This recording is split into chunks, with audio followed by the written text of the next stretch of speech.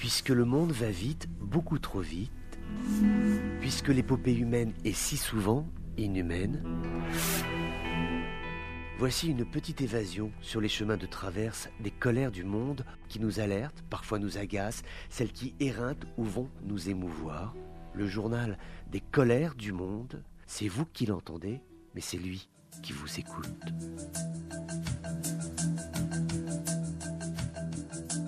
Bonjour à tous, bienvenue dans ces colères du monde. L'actualité a été irakienne ces dernières heures avec ce Parlement qui s'est réuni hier. Beaucoup de bruit et finalement, somme toute, peu de décisions prises. Beaucoup de bruit parce qu'il y a eu des altercations entre des députés. Certains même sont tombés dans le coma. Bon, bien évidemment, c'était sans gravité, heureusement. Ils ont pu être évacués vers des services sanitaires et leur vie n'est absolument pas en danger. En tout cas, il y avait une vraie tension dans l'hémicycle, notamment avec le bloc Sadr qui a remporté le scrutin législatif. Mais durant cette session parlementaire, la première après les élections législatives, il devait être décidé d'élire un nouveau président de l'Assemblée nationale irakienne. Ça n'a pas était possible. Il y a trop eu de désaccords, ce qui fait que c'est l'actuel président, le sunnite Mohamed El Alboussi, qui a été réélu dans ses fonctions. Il les quittera lorsque les parlementaires auront décidé d'élire un autre président du Parlement qui pourra organiser ce que sont aujourd'hui les rapports de force irakiens avec le bloc Sadr, donc qui a remporté cette présidentielle, mais qui peine à créer l'unanimité autour de lui. Or, cette unanimité, c'est justement ce que souhaite imposer Sadr, qui voudrait avoir les mains libres pour essayer de remporter la bataille politique et essayer de ramener la paix dans le pays. En tout cas, une séance tout à fait houleuse pour un nouveau délai qui est celui de 15 jours. C'est le laps de temps qui va permettre des tractations, des discussions, des négociations en vue d'abord de s'entendre sur un nom d'un prochain président. En tout cas, une liste de noms qui pourrait mener à une élection élisant le président de l'Assemblée nationale irakienne, et puis également commencer à former une équipe gouvernementale avec un nom de Premier ministre qui lui aussi est pour l'instant non connu. On sait que Sadr, a priori, n'est pas intéressé par le poste. Qui va oser prendre cette fonction de Premier ministre en Irak? C'est une question qu'il faudra se reposer dans 15 jours à Bagdad. Et maintenant, que va-t-on faire en Tunisie depuis que le ministre des Affaires sociales, Malek Zahi, a annoncé qu'il était absolument anormal, voire scandaleux, qu'il y ait 17,7% de la population tunisienne qui soit frappée d'analphabétisme. C'est un diagnostic qui a été fait ce week-end à l'occasion de la célébration de la journée arabe de l'alphabétisation. Il a donc annoncé ce chiffre qui est tout à fait préoccupant. Des mesures vont être prises, oui, d'accord, mais lesquelles le ministre n'a pas été très précis. C'est vrai qu'au jour d'aujourd'hui, 2 millions de Tunisiens sur une population totale de 11,5 millions d'habitants, eh bien, ils sont analphabètes. Comment est-ce possible aujourd'hui de réussir à vivre dans cette société qui se numérise, cette e-administration qui tôt ou tard verra le jour en Tunisie? Comment les gens qui ne savent pas lire, qui ne savent pas compter ou mal compter vont-ils faire pour s'acclimater à l'environnement technologique qui va s'imposer au fur et à mesure des prochaines années, des prochaines décennies? C'est absolument certain. C'est là un défi tout à fait considérable qui attend les nouvelles autorités tunisiennes en charge de l'éducation. L'Algérie qui décide de renforcer sa coopération avec la Turquie, alors à la fois sur des secteurs qui sont tout à fait essentiels, notamment le secteur de l'huile, le secteur des palmiers également, ainsi que des cultures comme par exemple la betterave, donc le sucre. Alors à la fois ça semble tomber sous le sens quand on sait l'état de déliquescence de l'agriculture algérienne qui pourtant en d'autres temps était tout à fait florissante et était tout à fait en capacité de nourrir sa population, voire également d'exporter sa production. Aujourd'hui, ce n'est plus le cas. L'Algérie, l'agriculture algérienne fait peine à voir. Alors c'est très bien effectivement d'investir sur le secteur de l'huile. On se souvient de ces pénuries qu'il y a eu en Algérie, notamment sur le secteur des huiles de cuisson. En revanche, on s'étonne de l'absence de propos concernant le blé, concernant donc la farine et le pain, puisque l'on sait qu'aujourd'hui, en Algérie, il est extrêmement difficile de trouver la baguette à 10 dinars. La seule qui soit véritablement accessible dans toutes les boulangeries est à 15 dinars. C'est beaucoup trop cher pour les familles algériennes les plus désargentées. Donc voilà, un accord de coopération, de renforcement de la coopération entre l'Algérie et la Turquie. Maintenant, sur ce secteur du blé, on s'étonne qu'il y ait eu un pareil silence.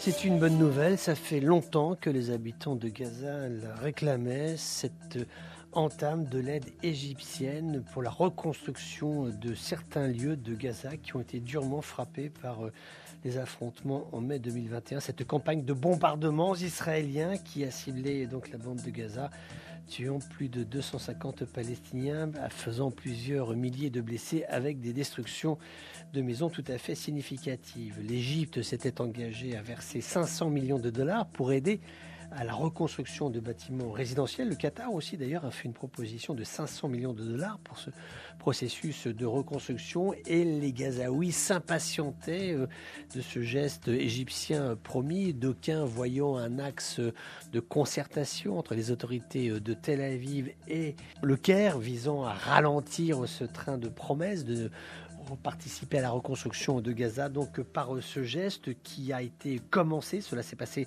dans la ville de Beit Laïa, donc au nord de la bande de Gaza. C'est donc par ce geste, les premiers travaux de construction, de reconstruction dans la petite ville de Beit Laïa, on est au nord de la bande de Gaza, que donc les Gazaouis sont rassurés. Le ministre des Travaux publics et du Logement de Gaza également rassuré.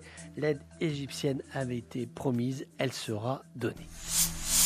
À l'occasion du Forum mondial de la jeunesse, visite du président Mahmoud Abbas à Sharm el-Sheikh en Égypte pour participer donc à cette conférence. Ce sera l'occasion de s'entretenir en tête-à-tête avec le président égyptien Abdel Fattah al-Sisi. Alors parler de quoi ? Eh bien de tout ce qui nourrit les relations bilatérales entre l'autorité palestinienne et l'Égypte. Ce programme de reconstruction, nous venons d'en parler.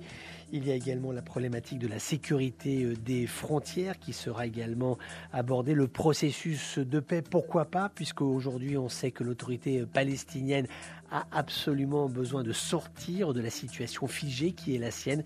Ses comptes sont quasiment dans le rouge, elle est quasiment en situation de banqueroute. Cette autorité palestinienne, elle a besoin de renouer avec des issues politiques pour stabiliser la situation économique en Cisjordanie, et également faire revenir des investisseurs, renouer la confiance à la fois des pays donateurs arabes, mais aussi des grands investisseurs internationaux pour recréer de la richesse dans ce territoire palestinien ô combien appauvri. Et tout cela doit être servi par une diplomatie palestinienne plus dynamique, plus innovatrice. Et c'est ce que fait le président Mahmoud Abbas en se portant à la rencontre du président égyptien Sisi pour parler ensemble d'avenir. À chacun ses colères, à chacun ses colères. Colère, colère, colère, colère, colère. À chacun ses colères.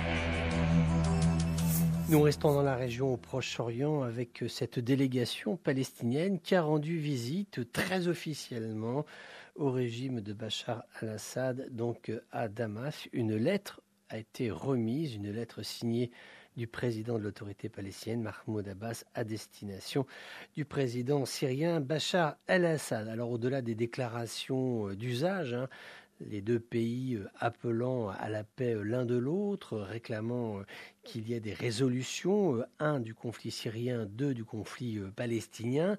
Malgré tout, cette visite mérite intérêt. Cela s'inscrit dans un premier temps dans le cadre du retour espéré par Bachar al-Assad de la Syrie dans le concert des nations arabes. Donc il y a une volonté de la part des autorités de Damas d'ouvrir la porte à tous les pays arabes qui en feraient la demande, même si l'autorité palestinienne n'est pas à proprement parler un pays, en tout cas reconnu comme tel par les Nations Unies, mais en tout cas c'est une cause qui est commune au monde arabe et c'était important pour la diplomatie syrienne que d'avoir ce lien de contact tout à fait officielle avec cette délégation palestinienne. Du côté palestinien, il y a un intérêt aussi, c'est celui du respect de la souveraineté territoriale, puisque les Syriens ont maille à partir avec Israël. On se souvient de ce plateau du Golan qui est toujours partiellement occupé par l'armée israélienne. Il y a ces territoires palestiniens qui sont occupés par l'autorité israélienne. Donc voilà, il y a des convergences d'intérêts,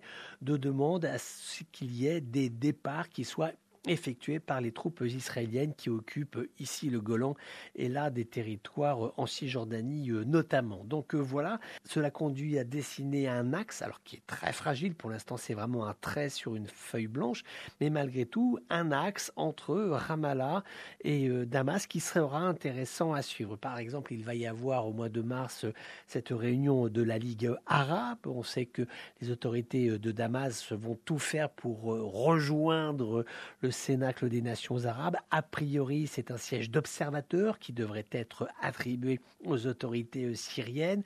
Mais c'est vrai que s'il y a, en plus de l'Irak, en plus de la Jordanie, en plus de l'Algérie, de la Mauritanie ou encore de la Tunisie, s'il y a l'autorité palestinienne qui est un pays supplémentaire pour demander le retour de la Syrie, c'est quelque chose qui aura du poids. Alors, tous les pays ne sont pas d'accord. Le Qatar, l'Arabie Saoudite, il y a beaucoup de pays, notamment dans le Golfe, qui sont tout à fait hostiles à ce qu'il y ait un retour de Bachar al-Assad dans le cénacle de la diplomatie des pays arabes. Mais tout de même, c'est intéressant de voir comment s'organise finalement à pas de velours cette future réunion au mois de mars à Alger, qui sera donc le siège du sommet de la Ligue arabe.